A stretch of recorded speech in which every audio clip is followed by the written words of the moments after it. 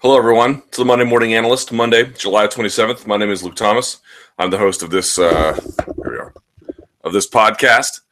We do 30 minutes or less of the technical action in review from the weekend's combat sports. In this particular case, it'll be UFC on Fox 16, TJ Dillashaw versus Renan Barao 2. This podcast has 3 parts: your big overview, your review of the technical action, and a very brief but quick look ahead about what's to come in the next coming week. So we have a very limited time window. So let's get things started with our no more than 5 minutes on the clock for our big overview from the weekend. I didn't see the Kovalev fight on HBO, so I'm just going to stick to what we saw in the mixed martial arts. But I think for me, the major takeaway that I have, such as there is one. I mean, sometimes there's like really big sweeping ones. Sometimes there's not so much to really look at. Not necessarily a huge one here, except that the longer it takes me to do one of these podcasts in preparation, the more you can tell that you had some really good stuff going on. Because even if there's a back and forth fight, I won't necessarily do a big review of it. The Vaughn versus Houlihan fight is a perfect example. I mean, there's a lot going on there, but not necessarily the most interesting action ever, even though it was, spirited and back and forth and reasonably competent.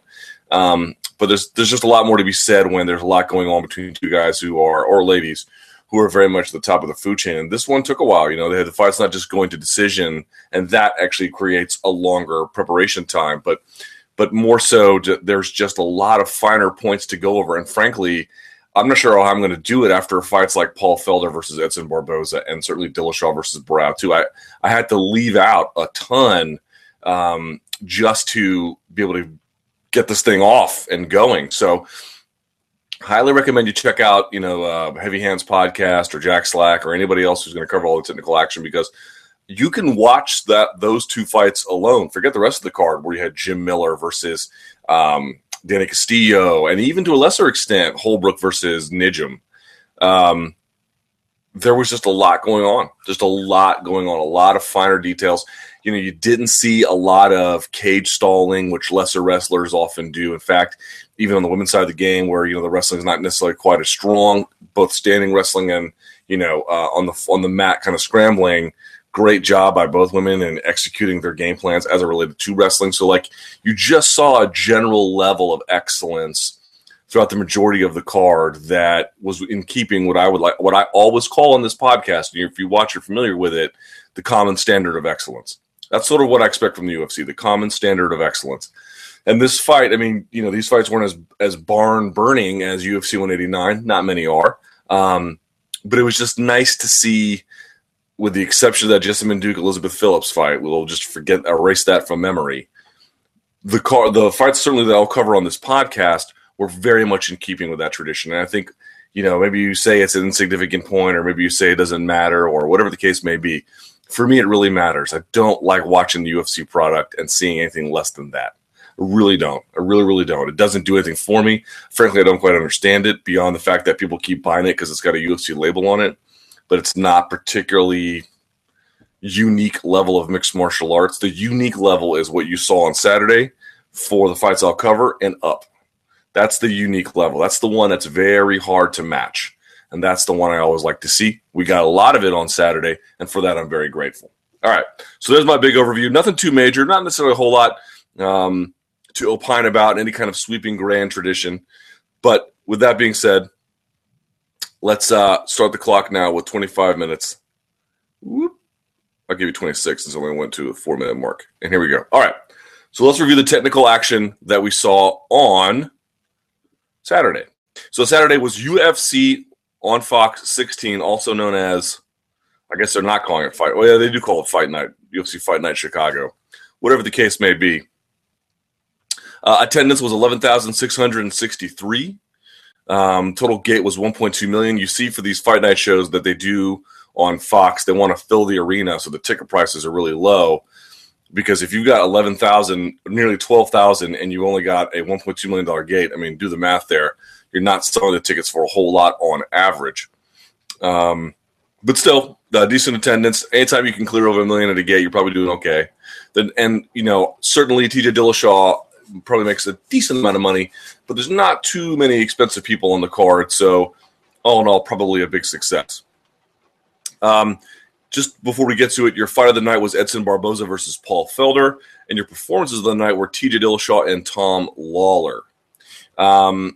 Okay, so there are 3 portions to the card. The main card on Fox, 4 fights. There were 4 fights on the preliminary card, also on Big Fox, and then on the preliminary card, UFC Fight Pass. Not going to do a whole lot of talk about the Fight Pass fights. The Krause versus Cruikshank fight I'll get a little bit into, and Holbrook-Nijm was kind of interesting, but the other 2, not a whole lot to talk about. So let's start from the top. So I was struggling to talk about this fight. TJ Dillashaw defeating Renan Barao via TKO punches at 35 seconds of the 4th round. I was struggling to do that because there's so much to it, so much to what TJ Dillashaw is doing. For starters, one of the things that has to be noted, and I usually go in this podcast, I usually go round by round. Here's what happened in this round. Here's what happened in that round. I'm going to do that for all the fights except this one, because I would just run out of time with all the brilliant things that TJ Dillashaw was doing. Let me make one quick point before I get to some of the stuff that he was doing that was absolutely incredible. If and when he fights Dominic Cruz, I really think they need to rethink the camera technology in MMA, and I don't know if this is allowed. I don't know if this is even possible, even in 5 years. But there are moments when you're watching a fight, and it's no one's fault because the UFC and Bellator does this too, to a lesser extent, but they still do it. They'll put the camera shot on, and the feet of the fighters will be missing sometimes. That is a travesty when it comes to TJ Dillashaw. That will be an unforgivable crime as it relates to TJ Dillashaw versus Dominic Cruz, 2 guys who might have the best footwork and movement in the entire sport. I would be beyond dismayed if there were key moments of the fight where we lost this. Because if you go back and you watch this fight, you can actually see who's winning this fight by watching from the waist down. That's kind of how incredible this fight is. You don't even have to watch anyone from the waist up. Certainly it helps in seeing which punches land, but if they only shot from the waist down and you just saw one person's foot movement, you could immediately tell who was winning. You could just immediately tell. One person would be stumbling and off balance. The other person would be circling around in and out and finding different ranges and all different kinds of tricks. One person, of course, would be stumbling to the ground and beyond that. But to me, the real big takeaway here is they need to find a way to get the camera inside the cage. Not on top shooting down, not on the outside looking in. They need some kind of technology where they can lower the camera inside the cage to the extent possible.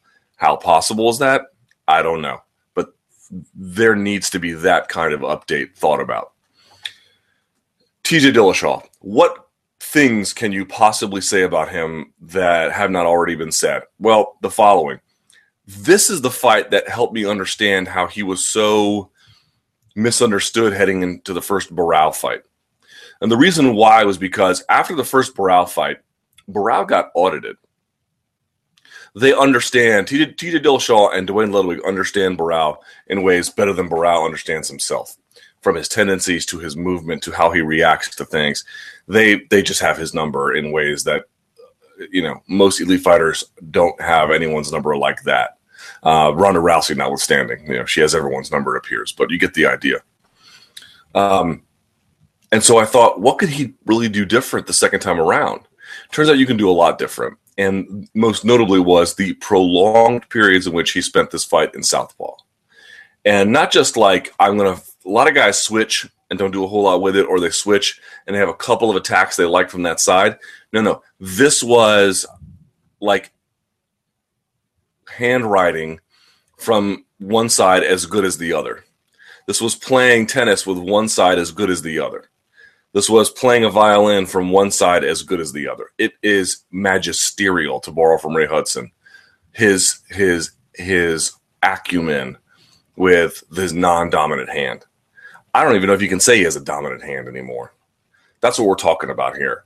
Unbelievable, beyond my grasp of the English language to describe how good he is with that. And that's important because I saw flashes of that in the first fight. I saw the coming out party in this one. And I guess my point is about the first Renan Barao fight. I didn't think a person could make this much of a leap, that much of a technical leap. It's not that you can't get a lot better between fights, but rounding that corner where you have that kind of command over one side of your, stance versus another. If you've never tried it, it's go out and play catch with your friend with your opposite hand and see how it goes.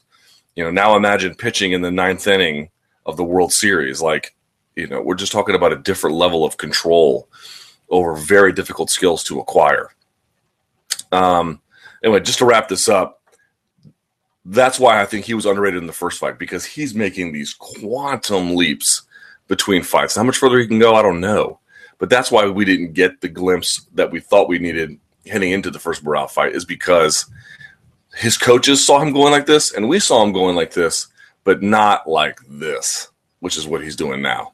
Anyway, so what were all the things he did? I mean, there were so many things he did right. First of all, lead foot positioning, that T we talked about that Robbie Lawler was trying to get with Rory McDonald. If you're going to fight in the southpaw stance, having your lead foot on the outside of theirs, opening up a lane for your dominant hand, or even your hook, your check hook, depending on what you want to throw, but you're just creating that proper angle. Go back and look at his outer foot dominance when he was in that. And how would he establish that?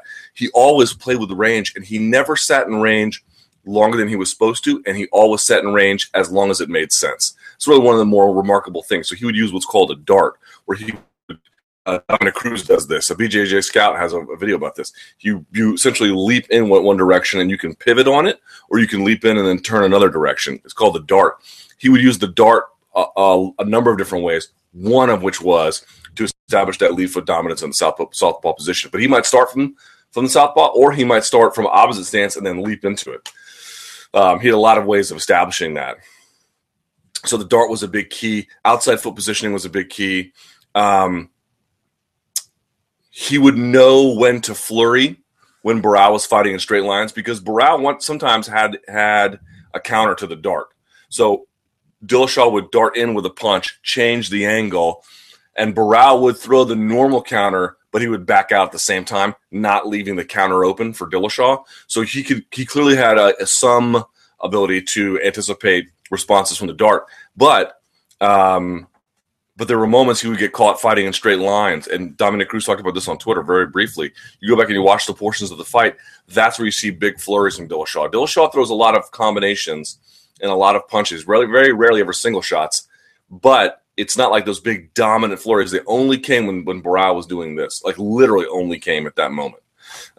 Even when he had Barao dead to rights caught at an angle, he might throw a punch kick or just a punch straight, whatever he needed to do. But it's the big flurries that came in straight lines. Like his understanding of when to let the piranhas go, so to speak, was kind of impeccable. It was an amazing moment in the second round on a clinch break. Like, he never traded with Barao. He fires a right elbow to Barao. Barao's back is against the fence. This hand sort of an underhook. He fires a right elbow over the top. Barao kind of faces him, fires a right hand. He ducks it, rolls out to the left. So Barao is stumbling this way because Barao throws he just throws big hooks, TJ Dillashaw ducks it, turns the angle, pops him with a jab, bang, head goes right back. But, I mean, he had him dead to rights if he wanted to fire the left, too. And this is what I'm talking about. Even in the clinch, he didn't try to reset to a orthodox position. He was happy to clinch break and then stay in southpaw and just pop him. I mean, it was amazing. Amazing, the kind of things he was doing. Barao was, I think, discouraged by the end of round 2 and was throwing a lot of single strikes. And as a consequence, Dillashaw would chew him up in the process. It was kind of amazing, too, because Dillashaw seemed to have, if you go back and you watch the fight, just watch it on mute, Dillashaw seemed to have a really strong sense of exactly where I needed to be in terms of just being out of the way of Barao's punches, which is hard to understand when you consider how much of a reach disadvantage he had. Several inches, I think up to 5 maybe. Maybe not quite that much, but it's pretty significant. And yet it was Barao who was missing, because Barao would, if someone holds their fist out and this is the range of their punch, that's fine. But a punch can range of their arm rather, but a punch can curve, and it can cause, especially a hook. You're not throwing a hook like a windshield wiper. There's a little bit right here. So Dillashaw always seemed to be just orbiting outside of it, but it was. These are all sort of minor things he did to just pick off Barao and discourage him. and to catch him, in all these different positions, which eventually, his cardio faded too. But it was in that third round where, to me, this was really things began to pick up a step. So what happens once? Barao fades kind of to his left. Dillashaw, this is the ending sequence, and Dillashaw connected on this a number of times.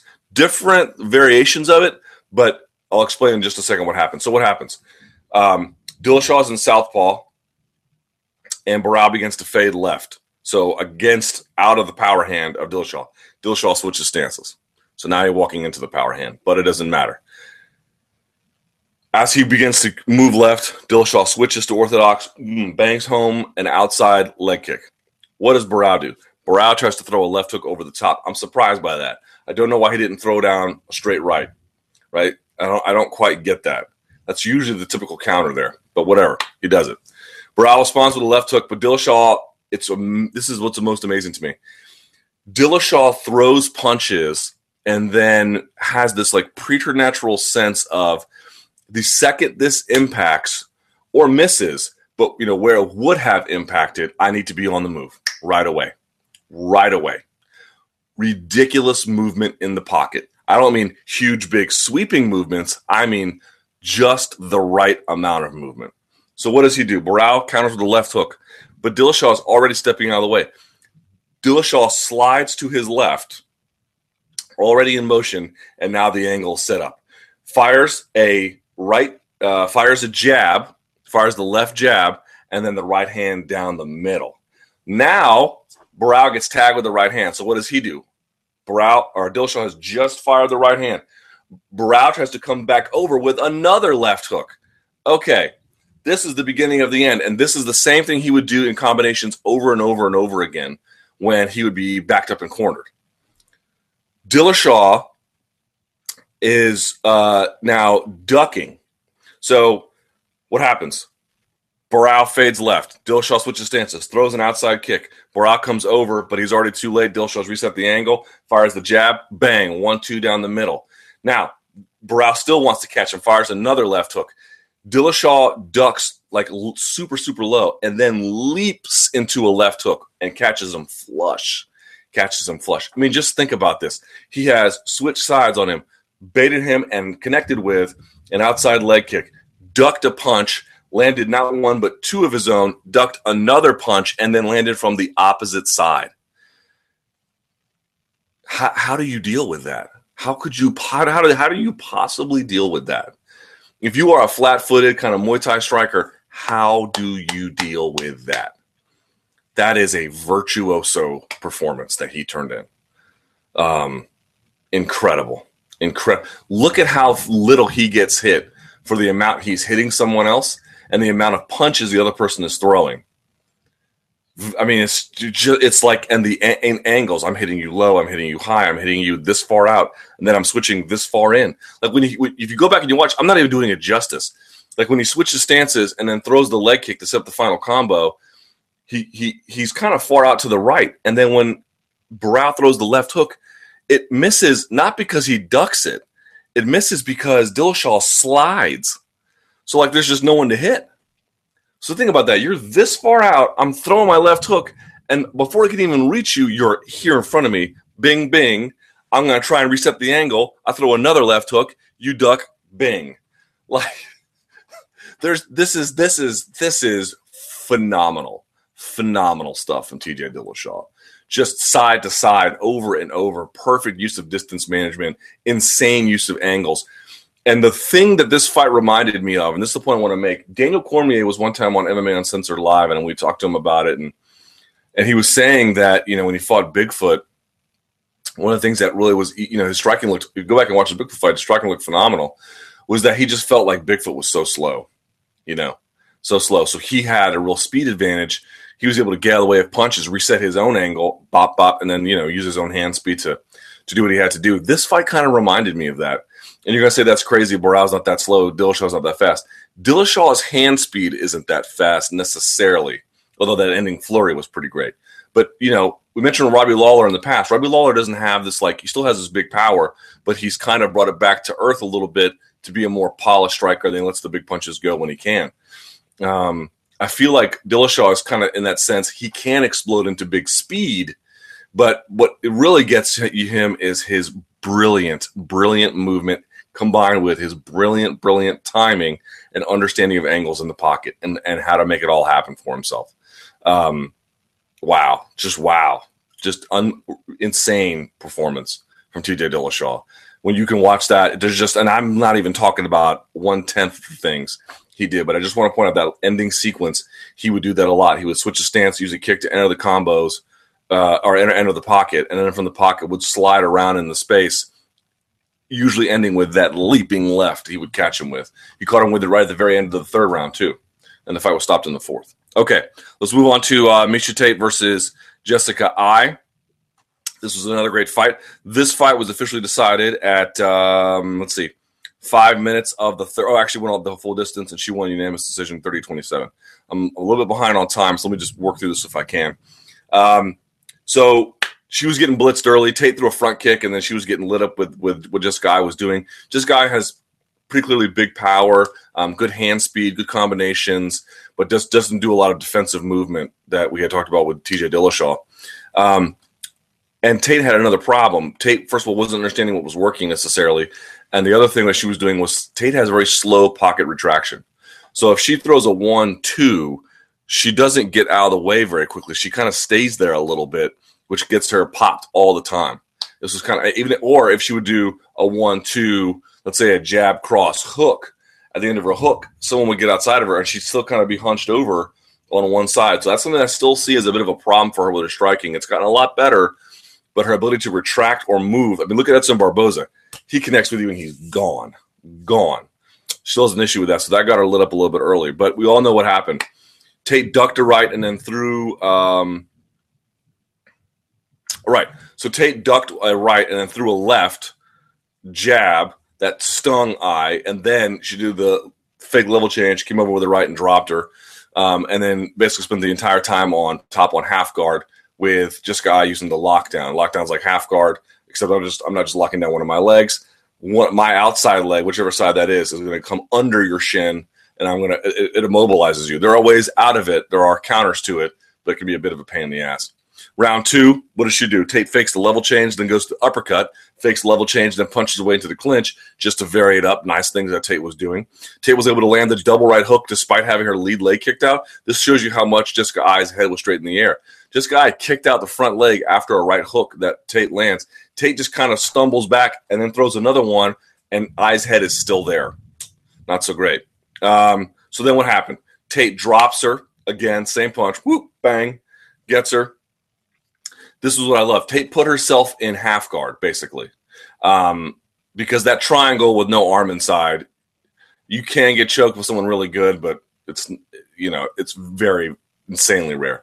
So Tate moves to side control, puts herself in half guard, and then is banging on the opposite side ribs of Eye. Eye brings the hand down. I thought she was going to do that to get a Kimura. That's usually the typical response. Someone's arm is out here, you bang on them here, they lower the arm, they bring their hand down to stop you, and you grab the wrist and you make it work. She didn't. She actually was one step ahead. She then uses that to wrap the head. She uses that to wrap the head with this side. So you're not looking, you're here, Eye's head is here, I'm banging, you bring this down, whoop, come back and you grab it. And she had that joker tight, super tight. You can see eyes bulging out of her skull. But you remember when Luke Rockhold finished off Michael Bisping, now that was full mount, I believe. But what did he have? He had the whole head locked and then the hand posted. Jake Shields had a similar thing in one of his recent fights too. You got to post that hand because that hand allows you not just to balance up, but to drive your hips in to really make that choke work. This is not so much here. If you have it properly in tight positioned, it's not like I'm going to do this. It's I keep this tight, and yes, I do lean, but I use this to really drive my back and hips. It's not so much, rotating here exactly. Now, I don't know why she had to put herself into half guard to do it because that killed her ability to finish it. You can wrap that up from side control and then just do a knee on belly. So I'm not sure what she was thinking there with that. I'd like to talk to her about it. But anyway, that's that. Third round, Tate was getting kind of lit up a little bit in that third round. She wasn't having necessarily as much success, but she runs down a double leg. And this was what was amazing. She has the underhook. I has the overhook. But Miesha has the underhook and it has stepped over the near side leg of Tate, of I. So rather than let I keep going, she used the underhook to drive her face to the mat. That keeps her down. Base is still up, but keeps her down. I lets go of the whizzer, right? And then this is where her wrestling experience comes into play. Tate just basically does like a folk style, like front ride to keep I's weight forward, and then uses that to kind of roll her at an angle. So she's driving her forward and kind of leaning. She's like Paul Wall. She's sitting sideways, just trying to lean to one side. Gets I to do it, whoop, and then sinks the hook right as she does, rolls over, and then finishes the whole. She doesn't put her away, but gets the back. One quick note: everyone was talking about this. So what's I do? She clamps down her elbow to her hips. You can't get, she traps Tate's hand. She can't get the hand back, and then they stood him up. Okay, you're stalling. You're stalling. You should get penalized for that. If you're doing this right here and you're not offering any offense, you're stalling. I don't mind control positions. If you like control positions, you should be able to work with them. But if you have someone's on your back and your whole thing is I'm just going to hold your hands and I'm not going to do any evasive maneuvers, you're waiting for them to do the evasive maneuver, totally should not have that stood up at all. I completely disagree with that stand-up. Anyway, all right.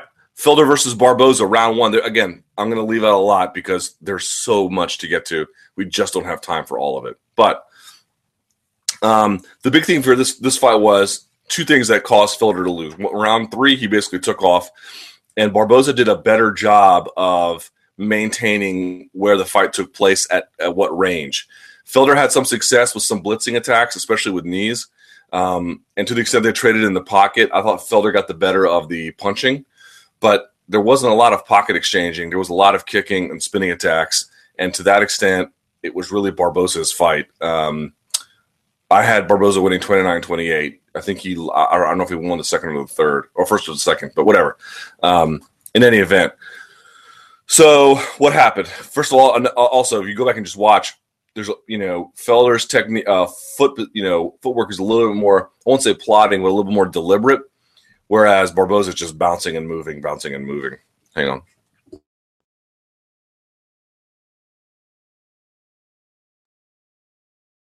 Okay.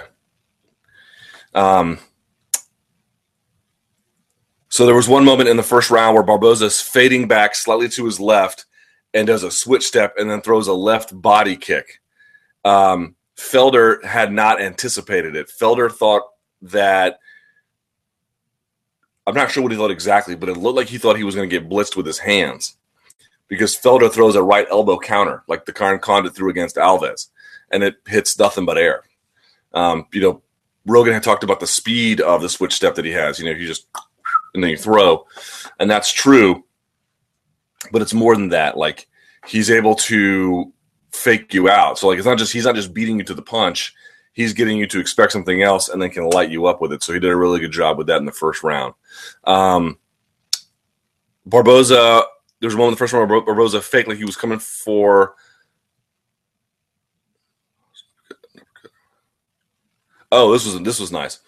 Barboza fakes like he's coming down, like he's ducking down for a shot to the body, but he retracts. Felder fires an uppercut, and then Barboza hits a spinning back fist. That was a nice moment. There was a moment at the end of the first round where Felder raises his knee twice to gauge Barboza's reaction, and Barboza's hands come up just slightly, not much, hardly at all. It's hard to see even. He comes up just like this. So Felder does a skip knee inside, like a switch step, grabs Barboza's wrist, and then fires the knee up the middle. That was a really nice shot by Paul Felder in the first. In the second round, it was a moment where he hit a spinning back fist. Barboza's fading right, then he fades left. Paul Felder misses the angle, or actually adopts the angle because he's actually wanting to get cut off a little bit. Because if you fade left and then you fade right, if you fade left and you fade right and the person's still coming in, you've sort of changed the angle here. and then he hit them with a spinning back kick to the body. That was a nice move by Edson Barboza. Let's see. Felder had a nice left hand, right elbow over the top as he jumps in range, and then a left knee in the middle. That was nice.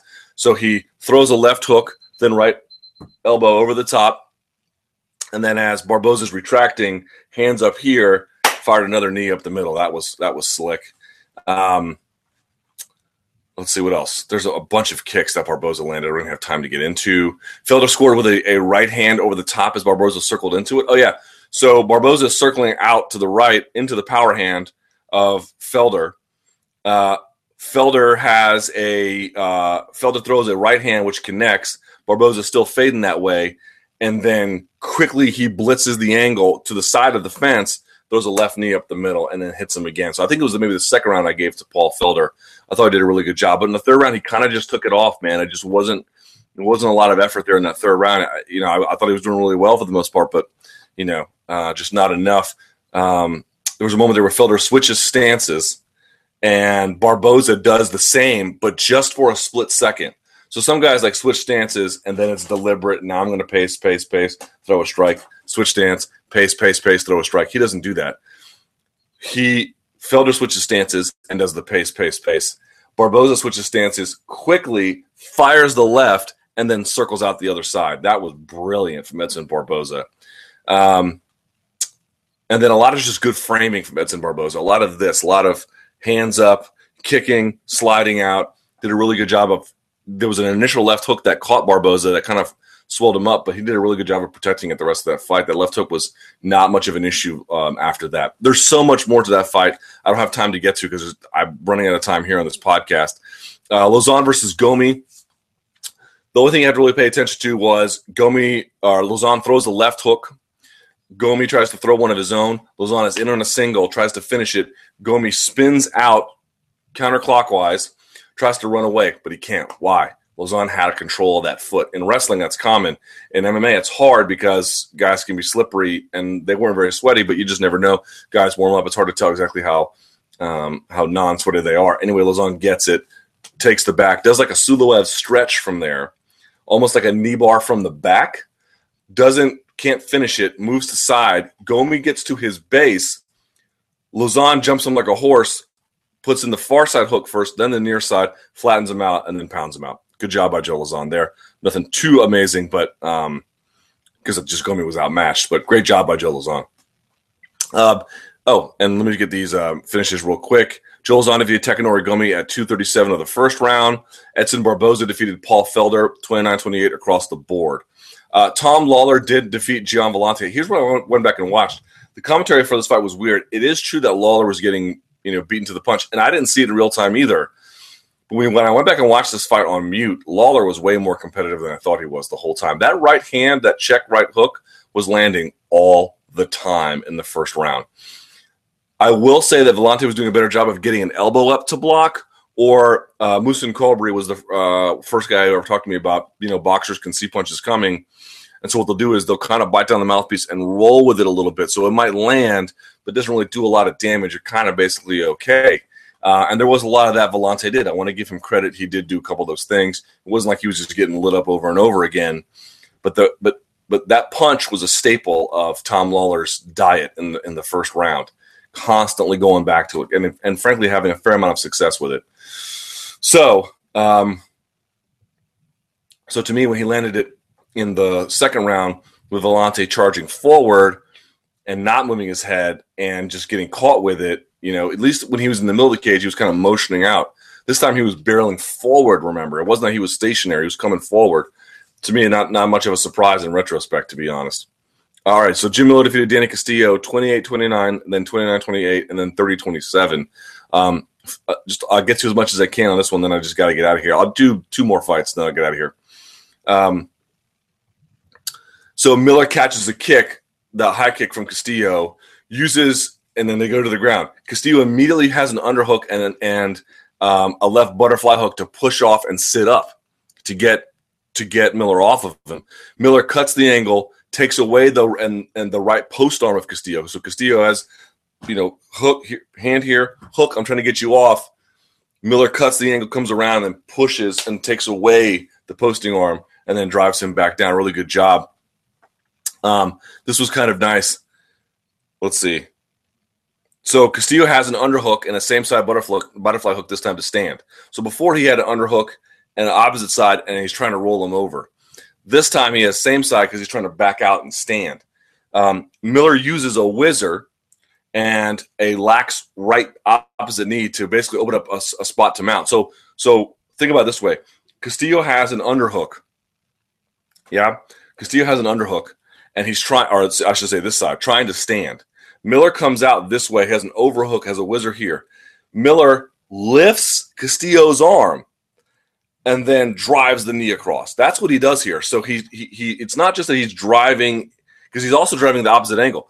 Where's Castillo want to go? If I have an underhook here, I want to go this way. I want to go this way, and I want to stand out. That's where I want to go. Miller's driving in. But as Miller drives in with that whizzer, he lifts the arm of Castillo. And the right leg here of Castillo got a little bit lazy, whoop, here, and then they're game the mount right across. And of course, you don't mount by stepping. You mount by driving the knee, and then the foot essentially just falls over like a windshield wiper. Great job by Jim Miller in doing that. So what happened in that first round submission, Miller essentially set up an S mount and then tried to finish it, had one hand on the mat, one hand on the knee, rolled over, couldn't quite cinch it. So it was locked in the sense that it was, everything was in the right place, but instead of being here, it was kind of like here. It wasn't really there. And the way Castillo got out of it was kind of brilliant. On the locking leg of Miller, Castillo just stepped over it with his knee. So now Miller, who's already too far up, can't sit back to cinch it where it needs to go. Miller abandons it basically, and then they separate. But that was the key step there for Castillo. Just getting his right leg over the locking leg of the triangle of Jim Miller. That stopped basically everything. So really good job there. In the third round, Castillo throws a high kick and then eats a left hand, which knocks him down. Miller jumps on it, but Castillo gets the right side underhook and the right butterfly hook. Two butterfly hooks at the time. And then what does he do? He lifts Jim Miller over him and then circles out the back door. That was nice. Rather than trying to so he failed twice before. One time trying to turn him, one time trying to get up and stand. Forget it. I'm going to get the underhook. I'm going to get two butterfly hooks, and I'm just going to put you over me. You see this with Spider Guard with the gi. Guys get thrown because someone gets under them and then pushes them over. Similar kind of idea. He just basically got underneath him, held his weight, pushed him off, and then circled out the back door. Very nice job by Danny Castillo there. And then let's see, there was one more point at the very end. Miller tried to get a takedown, couldn't. Danny Castillo got the chin, yanked him at an angle, so he goes to his knees, almost like a snap down. Castillo tries to go to the back. Miller holds up an arm, stops him from taking the back. Almost looks like he wants to go for a fireman's carry. Remember, if you don't have – what does Chad Mendez do? Chad Mendez always beats the arm. If one person's here on top of the other one and the other person wants to go to the back, if you hold out the arm, they can't go. So Miller holds up the arm, and it looks like he's coming over for a fireman's, misses it, doesn't want to get his back taken, so then he Granby rolls himself into side control. Not a good place to be in side control, but you can at least get back to guard from there, and you can always, better than having your back taken. All right, so real quickly, let's go over this Ben Saunders fight with Kenny Robertson. So there's two things I want to focus on this fight, and then we'll get out of here. Number one, Kenny Robertson didn't want to be in Saunders' guard in the first round the first time they went there, and it's a testament to Saunders' ability to get there. So what happens? Think about it this way. If you're in Saunders' full guard, that's where all the nonsense happens.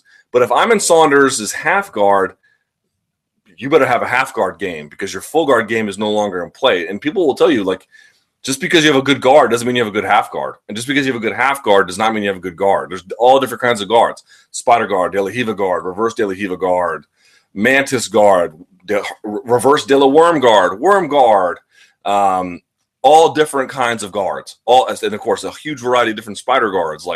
There are just different kinds of ways you play. Just because you're good at one does not mean you're good at the other ones at all.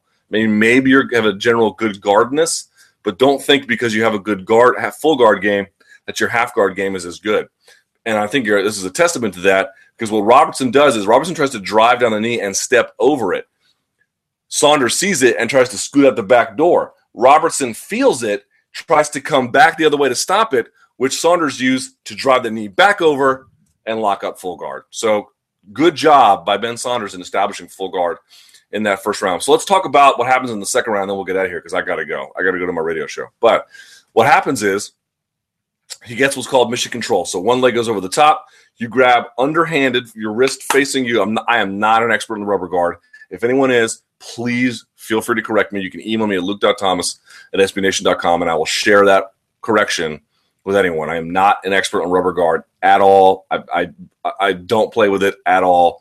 I read about it. I've certainly seen testimonials about it. I talk to people who do rubber guard, but I don't do rubber guard. So understand it. Now, this was not an overly sophisticated rubber guard, a very good and proficient one, but he didn't really go with a lot of fun, a lot of wide variety of techniques. He locks up mission control, and then essentially, so he has one hand, I'm grabbing my own ankle, I'm pulling down, yeah, and I got my other leg on top, basically with a triangle, but my hand is stuck behind, my closing leg, well, my non-closing leg, I should say, the one over the back of the neck, so the hand's here. So what happens with Robertson? He's here, arms are out here, and Robertson was constantly putting his hands on the mat, which against a rubber guard player is just all sorts of bad ideas. Okay, so what happens here? You see different things where Ben Saunders is driving in on one side and clearing the arm anytime he wanted that open space, right? You saw him doing that. You saw him hugging the knee to really make things nice and tight. So you had one hand clamping down the neck, other hand hugging the knee, making everything nice and tight and squeezing in so Robertson could not get out, even though he had both arms in. Because usually it's, you don't want one arm in. It's either two arms in or no arms in, not one arm in, because that's what the triangle is. He had two arms in, and because of the proficiency of the rubber guard of Saunders, he's able to hold down, hug the knee, and make it work. They were telling him to attack the right arm because there's a moment where he grabs the left wrist of Kenny Robertson, but remember, this hand's stuck. I can't do a Kimura here, so I can't do much with it. They were saying attack this one where the triangle was locked up for an armbar. You can spin under and do the armbar there. Okay, but the problem is once the hand came out, it was all the space that Robertson needed to break everything out. So it was that. So in one sense, Saunders was crippled because he couldn't get the hand out. Now, obviously, not nearly as crippled as Ben Saunders, who was just basically at his mercy. But I want to make a point here about the rubber guard. Number one, look, the rubber guard, if you work on it as well as Ben Saunders has, of course, it's a weapon. But I think it's a very limited one. It's not clear to me that this is like it obviously is a very, very strong weapon for him. And there's a moment where he hit an omoplata in the first round. And they rolled out. But that to me is not. You're not. If you're doing omoplatas in MMA, you're not threatening much unless you can take the back from it or you can get a true sweep to mount. It just doesn't work for me. The other part is with rubber guard. For me, what I've noticed is again, if you put a tremendous amount of effort in anything can be very good for you. But for me in this particular case, what was the key there were the slashing elbows. So remember I asked you, like, if you're Jessica I and you're holding on and you're not letting anyone get away, you're just stalling. Okay, well, if you're just holding on a rubber guard, you're also stalling, right? Imagine if he wasn't throwing any strikes and he wasn't trying to actually move into a submission. He was just holding on to mission control and then the triangle over the top, which is another name for it. I don't know the nomenclature for the rubber guard, but essentially a triangle with your hand stuck in the middle, yeah, and both of their arms in the middle of you. So this is, but Robertson's not going anywhere. We can all agree with that. But if you just did that and did nothing else, you're stalling. You're stalling. It's the slashing elbows and then threatening with the submissions. That's where the rubber guard. That's the difference between stalling and not stalling. I'm going to slice you open with those elbows, and he didn't work, but he at least tried to take his hand out to make the armbar spin possible. So that's to me that's a good offensive guard. Holding you in place. I'm going to cut you up. And then when time is expiring, I'm going to make something happen and try to go to something else. That's pretty great. But like the ability to get that kind of flexibility and that understanding of the rubber guard takes a huge amount of time. And I'm just not sure that's time well spent. I mean, it worked for Ben Saunders and because he's really good at it. But to me, like people are like, well, does this prove the rubber guard works in MMA? I'm like, proves it works for Ben Saunders against Kenny Robertson. Does it prove it for anything else? I don't know. Does reverse de la worm guard really work? Of course, you don't have a gi, but all of these guards only work to the extent that you make them work. But that it has a wide applicability in MMA. To me, once the hand came out, the whole show ended. The elbows were great, and it won the fight, and certainly the third round. But it borders on stalling if you don't do other things with it. All right, I have to get out of here. I'm so late. My boss is going to kill me. You can catch me on whatever. Email me at luke.thomas@sbnation.com. I'm on Twitter at SBNLukeThomas. This will go on the site later today on MMAfighting.com. Sorry that it took so long to get through everything, and I'll see you guys next week. Enjoy the fights.